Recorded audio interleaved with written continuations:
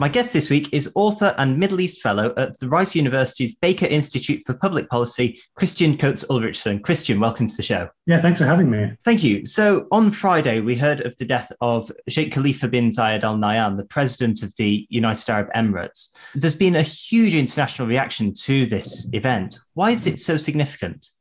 Well, the UAE is one of the most important political, economic and security partners of the United Kingdom, the US, and other Western countries in the Gulf. It's got huge oil reserves, especially in Abu Dhabi. And over the past 15 to 20 years, both Abu Dhabi and Dubai have really risen to international prominence. And so the UAE has become heavily embedded in regional and international events. And so this passing of its ruler, even though it's been on the cards for some time, has been obviously something that has grabbed international attention. Yeah, absolutely. And it's been since 2014 when the now President Mohammed bin Zayed has been the Crown Prince and effectively the de facto ruler of the United Arab Emirates. And he's become a really powerful figure within the Gulf and the Middle East. So how will his accession to the presidency and the making his power official, if you like, how will that change the power dynamics within the region? Well, I think the short answer is that it won't change very much, just because, as you said, since 2014 at least, Mohammed bin Zayed has effectively been the de facto ruler of the UAE. The way it works is that the president of the UAE, by convention, is the ruler of Abu Dhabi. But the previous ruler, Sheikh Khalifa, who passed away on Friday, he suffered a debilitating stroke in 2014 and never really returned to public life. And so the transition of power and decision-making had already happened to Mohammed bin Zayed. And over the course of the last 8 years, from 2014 until 2022, what happened was that over time, Mohammed bin Zayed gradually put his own people in charge of all key aspects of domestic and foreign policy in the UAE. So appointing his own sons and his own people around him to positions in the energy industry, in the financial industry, and into all major foreign policy positions. So to the extent that domestic and foreign policy was set, and it was a very assertive regional and foreign policy, the UAE going to war in Yemen in 2015, for example, alongside Saudi Arabia, or the UAE becoming a much more assertive actor in kind of international affairs, that was already set in motion by Mohammed bin Zayed. Even though on paper he was only the Crown Prince of Abu Dhabi, he has, however, been the de facto decision maker in the UAE for almost a decade. So in that respect, nothing will change. What will change will be that he now has head of state status. He has the gravitas that comes with it. And of course, in terms of Gulf politics, he now outranks Mohammed bin Salman in Saudi Arabia, whereas until Friday, they were both the crown princes. They were both the crown princes of Abu Dhabi and Saudi, and now one is a head of state and the other one is still a crown prince. So that could have an interesting dynamic in sort of intra-Gulf relationships, given that Mohammed bin Zayed is often seen as the mentor, almost like a father figure to Mohammed bin Salman. That power dynamic is certainly going to be an interesting aspect of Middle Eastern politics to watch over the next few months and years. And as you say, by being crown princes, they were both seen as equals, and they've been real drivers of change in the region, most notably in recent years through the Abraham Accords, the Middle Eastern normalization of relations with Israel. But going beyond that, though, how will that power shift and that relationship change? Will there be a new working relationship developed between Mohammed bin Salman and Mohammed bin Zayed, or will things broadly carry on as they were? Well, they're often seen as two peas in a pod, although you should also be aware that Mohammed bin Zayed is a generation older than Mohammed bin Salman. They may have both been crown princes, but Mohammed bin Zayed in Abu Dhabi is 61 years old, and Mohammed bin Salman in Saudi Arabia is 36. And so the relationship between them initially, especially, was very much mentor and mentee, or perhaps almost like a father-son relationship. But at least they held a similar rank in terms of protocol. That relationship was showing signs of becoming less close. I think it was extremely close in geopolitical terms between 2015 and 2018. And that encompassed the war in Yemen, and they were also joined together against Qatar in 2017. In 2019, the UAE surprised the Saudis by unilaterally declaring that they were redeploying their troops in Yemen and kind of withdrawing most of their troops. And they did that for a kind of very cold, rational, UAE first explanation that they figured that there was nothing more to be gained by continuing to deploy large amounts of ground forces alongside the Saudis in Yemen. But that caused a lot of friction. And then over the past couple of years, and especially since the pandemic hit, we've seen a lot of economic competition between Saudi Arabia and the UAE. And especially from a Saudi side, Mohammed bin Salman is trying to push through his Vision 2030, which effectively means moving into economic sectors that the UAE has had a 20-year head start in. Right. So sectors such as tourism, travel, entertainment, hospitality. And of course, that's going to create additional economic competition with the UAE. So we have seen signs of a growing, not necessarily a rivalry, but certainly a competitive element that perhaps has overtaken some of the geopolitical alignments that we saw between 2014 and 2018. I don't expect it will lead to any great rupture, but I think certainly as the Gulf emerges from the pandemic, there will be more of a competition for a similar set of markets and opportunities and commercial gains in certain areas between Saudi Arabia, between the UAE. In terms of protocol, then, with an event like the death of the head of the ruling family, as you'd expect within the UAE, they've declared days of national mourning, a full 3-day closure, and I think it even extends to 40 days total mourning. But interestingly, India declared a day of national mourning on the death of Sheikh Khalifa. What does that signal in terms of India's foreign policy ambitions? Well, India and the UAE have long had a relationship. Historically, the UAE was one of 7 emirates that were administered by British India up until 1947. And then you have hundreds of thousands of Indian workers living and working in the UAE as well. And especially over the past decade, Indian governments have really worked to deepen the political relationship. And there have been several visits by Mohammed bin Zayed to India and by Narendra Modi to the UAE. So I think they see each other as geopolitical heavyweights in the region. And the UAE is increasingly looking east. It's increasingly looking to Asia as the 21st century orientation. And it's identified India as a major trading and political partner, I think, in that look east policy. And in terms of the international reception of this, of course, there will be leaders who will travel over the next few days to Abu Dhabi to send their condolences to Sheikh Mohammed bin Zayed. We have the Sultan of Oman today visiting. Tomorrow, it's expected our Prime Minister in the UK, Boris Johnson, as well as French President Emmanuel Macron. They'll travel to Abu Dhabi, and then Monday we're expecting US Vice President Kamala Harris to visit Abu Dhabi as well. What could we expect would be discussed in those meetings between those leaders and the new president? Well, this does potentially offer an opportunity to try and reset some of the tensions that have been quite open over the last few months.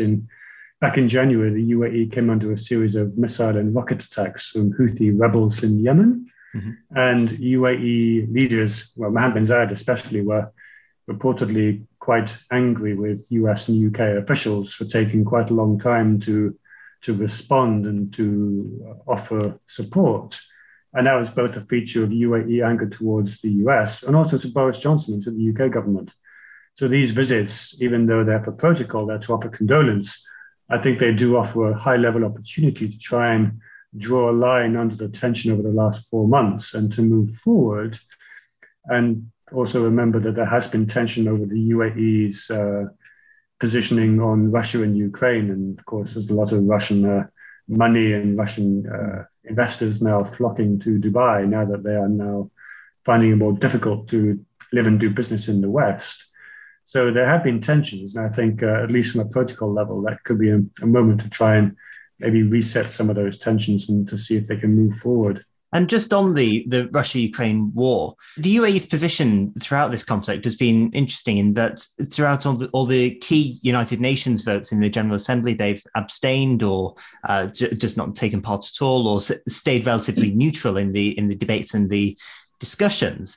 But earlier this year, Prime Minister Boris Johnson travelled to the UAE and to Saudi Arabia to try and strike new oil deals to move away from Russian energy as part of their sanctions program as a result of this war. So do you think, particularly for Boris Johnson on his visit to the UAE, he initially spoke to Mohammed bin Zayed in his capacity as a crown prince to try and strike a new oil deal with very limited success. Now that he's speaking to a president, do you think that sort of relationship can change? Do you think there will be some sort of movement on a new oil agreement? Well, I think what was striking in the March visit, both to the UAE and Saudi Arabia, was that Boris Johnson came away empty-handed. And he wanted the Saudis and Emiratis to increase production and to effectively break the OPEC Plus agreement that they have with Russia, actually, which is an agreement to only gradually move back to pre-pandemic levels of oil production, not to flood the market with additional barrels, which would bring the price down. And both Mohammed bin Salman in Saudi and Mohammed bin Zayed in Abu Dhabi rebuffed Boris Johnson. And in fact, also another element was that 2 days later, after Boris Johnson came back from the UAE, you had the whole Dubai Ports World issue with the ferries as well, with P&O. Dubai DP World being the owner of P&O. And so that was seen as another sort of irritant in UAE-UK relations. When Boris Johnson was there in March, he met with MBZ as Crown Prince, absolutely, but Mohammed bin Zayed was also already the de facto decision maker, so nothing will have changed in that respect. In fact, the fact that he's now the head of state and obviously outranks Boris Johnson as head of government means that Mohammed bin Zayed may actually feel even more emboldened, even more confident perhaps, to sort of stand his ground and to not give in to any form of international pressure, especially as giving in to any form of international pressure might look weak at the very moment that Mohammed bin Zayed is beginning his first few days as head of state. So I don't think he'll be in any mood to compromise, and he'll make it very clear, I think, that the UAE is going to strike a hard bargain for any policy shift and for any moderation of its position on having on Russia and Ukraine. And I'm not following the West in taking sides and backing Ukraine. And of course, we're expecting Boris Johnson to go there tomorrow, but also Emmanuel Macron will be visiting. And France and the UAE have been deepening relations quite rapidly over the last few years. And I suppose the flagship statement within that has been the opening of the Louvre Museum in Abu Dhabi in 2017. And again, as you say, Mohammed bin Zayed has been the key decision maker for so many years within the UAE. But again, that dynamic of a president and a president, how do you think the relationship between the UAE and France might develop now? And I suppose as an extension of that, the UAE and the rest of Europe/European Union? Well, I think relations with France is probably the closest that the UAE has with any member state in the European Union. They've been working very closely also on Libya, where actually the UAE and France have been often at odds with Italy, for example. And so I think, and also on Islam and Islamists and the sort of perceived threat from Islamism, Macron and the Emiratis seem to be very much on the same page there as well. So I think Macron's visit will be very interesting to watch because it is probably a much closer relationship that Mohammed bin Zayed has than, for example, he has with Boris Johnson or probably most other European leaders as well. And I think it will be interesting to see what level of delegation other countries in Europe send, and also other countries in the Gulf as well. For example, will Mohammed bin Salman go to Saudi Arabia, to UAE as well? And if so, when? As you say, we saw the Sultan of Oman today, and he was the first other Gulf leader to go. So I think it will be very interesting over the next couple of days to see which leaders go and what level of representation different countries do send. Again, with the United States and Kamala Harris visiting on Monday, the relations between the UAE and the US have been quite strong in terms of military partnerships and defense cooperation.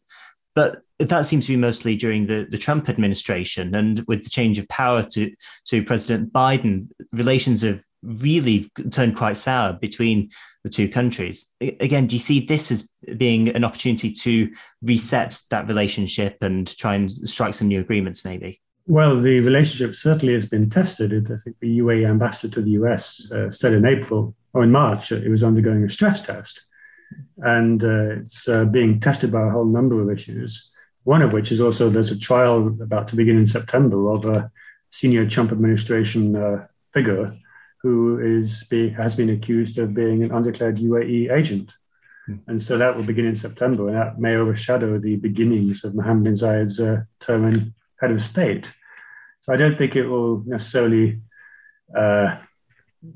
be resolved in one visit. And of course, Biden himself isn't going. And Biden himself doesn't seem to have had much success in speaking with Mohammed bin Zayed in recent weeks and months either. I think they spoke on Friday, but that was the first phone call for some time, and that was probably a matter of diplomatic courtesy. So I think the relationship with the US is going to remain probably quite rocky, at least for the next couple of years. And I think everybody in the US and also the US partners around the world, especially those in the UAE that did have a very close relationship with the Trump administration, are probably beginning to look ahead and to see what happens in the US first in the congressional midterm elections, and then in terms of 2024. And I think certainly in terms of the Biden-Kamala Harris administration, they don't see eye to eye on a number of issues, and they're convinced that the US is disengaging from the Gulf. And so that perception drives a lot of policy thinking in the UAE, and that's why they're driving relationships with Russia, with China, with India. They're trying to diversify just because they're not sure if the US is going to be sticking around for the foreseeable future. And the US was one of the signatories and one of the negotiators for the Abraham Accords and normalizing Middle Eastern relations with Israel. Do you see the Abraham Accords and those normalization treaties expanding across the wider Middle East and Gulf region? And actually, the tide will start to change in many countries, and more nations might start to begin to not necessarily sign a formal agreement, but certainly make their relationship with Israel less tense, less frosty, and lead to more diplomatic ties. Well, I think we've already seen that happen in the sense that Qatar has been working with Israel on Gaza. The Saudis are less, the Saudis are much more open than they used to be about at least acknowledging that they have a certain overlap in terms of interest with Israel. They haven't joined the Abraham Accords. In fact, no other country has joined since the Trump administration left office in 2021. So that perhaps indicates that it was the Trump administration's transactional approach that kind of got countries to kind of join in. On the other hand, as you say, the Abraham Accords continue. Nobody has joined it, but nobody's also pulled out. So they have become a feature of the landscape. And I think in a lot of other countries around the Middle East do work with Israel. There's much more of a pragmatic relationship where they work with Israel, where they have common sets of interests without necessarily going that extra mile and fully normalizing the political and diplomatic relationship. And of course, over the last few days, we've seen a lot of anger in much of the Middle East over the shooting of the Al Jazeera journalist and the way that her funeral was then attacked by security personnel. And so again, there's still a lot of pent up anger on both sides that could still be an obstacle to formal normalization. But I think the Abraham Accords have revealed there is much more of a pragmatic approach to living and working with Israel. And it's not just in the countries that have normalized, it's in countries that haven't too. And in those countries, they just work with Israel. They just don't openly do so with a fully fledged political relationship. And another political relationship that seems to be developing over recent months seems to be one between the UAE and Syria. And there's a big event of a visit by Syrian President Bashar al-Assad to Abu Dhabi, and he was welcomed, full military guard and honours, etc. So do you think the Middle East and other countries will start to see Syria as perhaps a partner, someone that they just simply have to work with out of convenience and pragmatism now, and just accept that Assad has won this awful and bloody civil war and just have to accept and learn to work with him? Well, yes. In fact, the normalization of 2022 is the normalization of relations with the Syrian leadership, isn't it? So, I mean, the visit of Assad to Dubai and Abu Dhabi in March was was transformative in the sense that it sort of broke the Arab wall that had been erected against him since 2011. And the fact that it was with the UAE, one of the most powerful states in the Arab world, was really quite something. Now, that, again, hasn't been followed by visits to Saudi Arabia, for example, or any other key Arab states like Egypt, but it's certainly been a big statement to the effect that Assad is going to stay in power, whether we like it or not. I think the UAE has to be a bit cautious just because there are still international or US sanctions on any companies or entities that work with regime officials and entities in Syria. So there's going to be a careful, I think, way forward in terms of how cooperation proceeds. But the fact that it was the UAE, I think, sent a very strong message. And the UAE and Assad both have an interest in sort of presenting kind of non-Islamist, non-religious, authoritarian strongmen. It's very much an Emirati model of a sort of authoritarian strongman fighting back against, as they see it, political and religious opposition.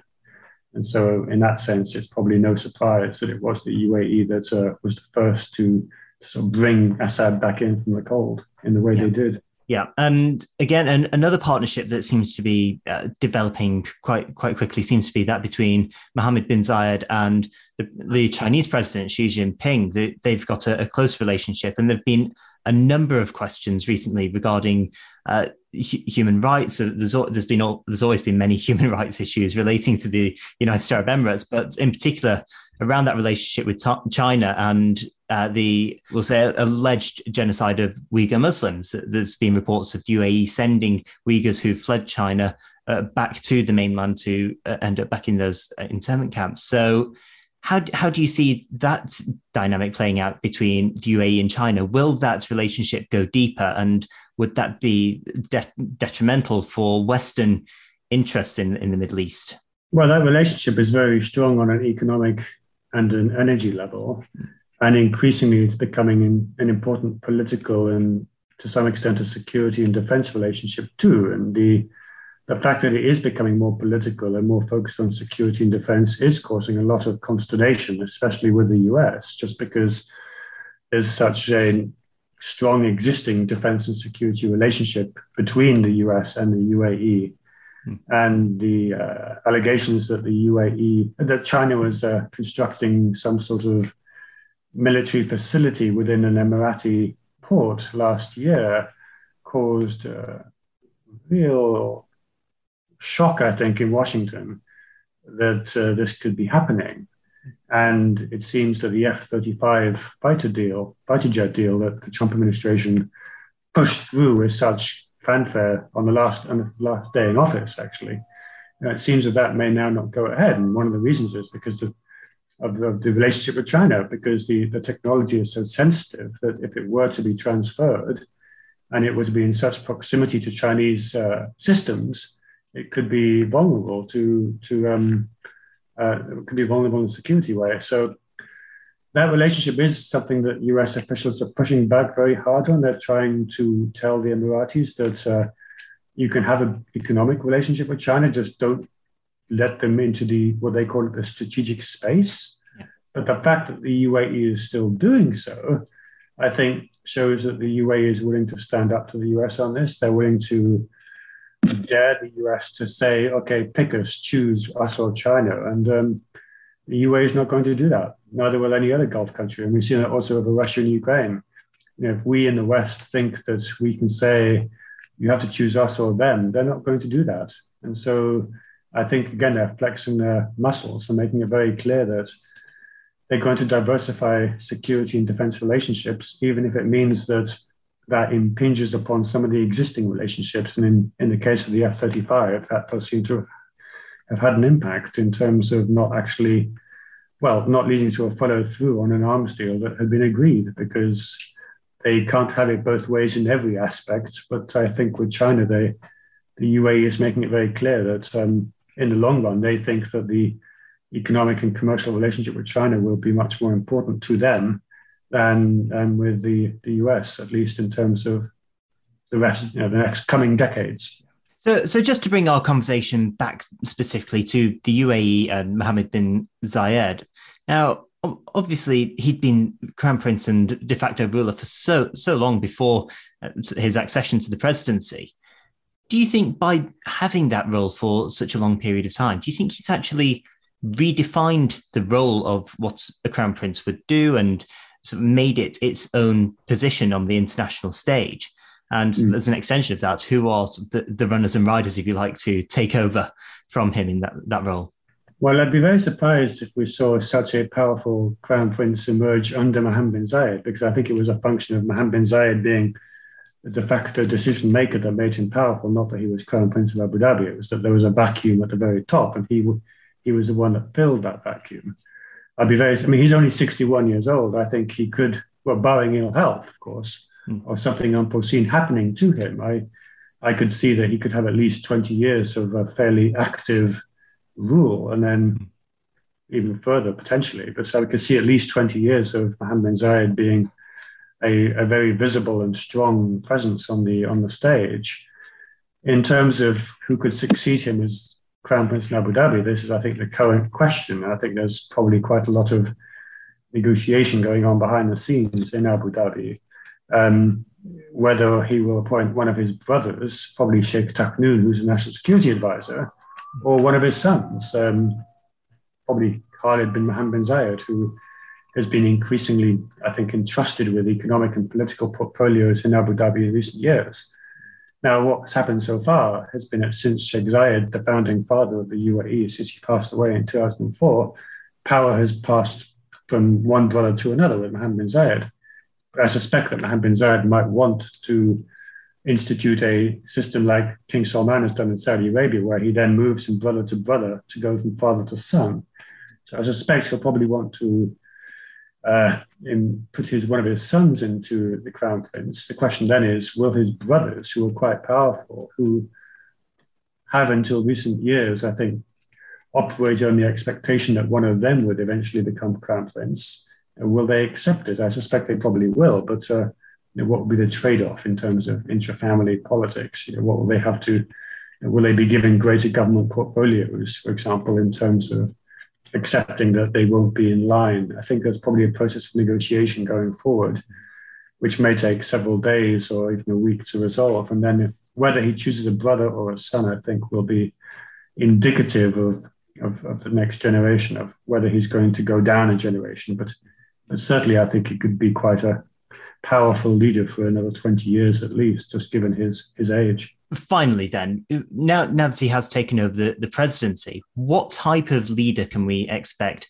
Mohammed bin Zayed to be? How can we expect him to act within the region, within the Gulf region, but also on the international stage? Will we see someone who's perhaps more protectionist, someone who wants to prioritize the Middle East and the Gulf more than, say, collaborate with other Western or even further Eastern partners? Well, I think we've already seen over the past 2 years that the UAE has become much less confrontational, much less assertive in its foreign policies. And I think that's because they'd maybe overreached. They had overreached in Yemen, where they had really been fought to a standstill, and also in Libya, where Khalifa Haftar, the warlord who they had supported, failed in his attempt in 2019 to take Tripoli. And so they were facing a lot of pushback, especially from Turkey. But I think pragmatically, Mohammed bin Zayed has reshifted. He's sort of shifted away from that confrontational approach, realized perhaps it wasn't bringing the benefits he was hoping it would. And so he's made up with Qatar. He's made up with Turkey. He went to Turkey last autumn, and then the Turkish President Erdogan was in Abu Dhabi in February, I think it was. Mm-hmm.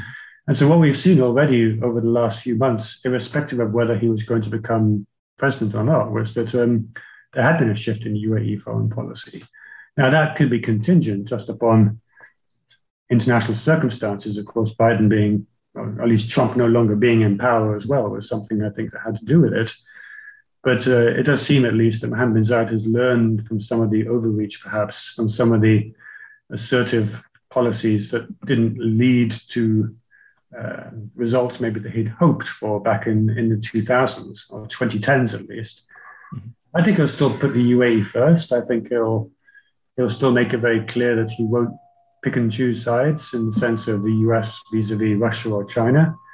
I think he'll continue to diversify relationships and to economically, I think he'll continue to look east. I think the UAE's economic trajectory is very much focused on Asia. They see Asia as their economic and energy markets for the 21st century.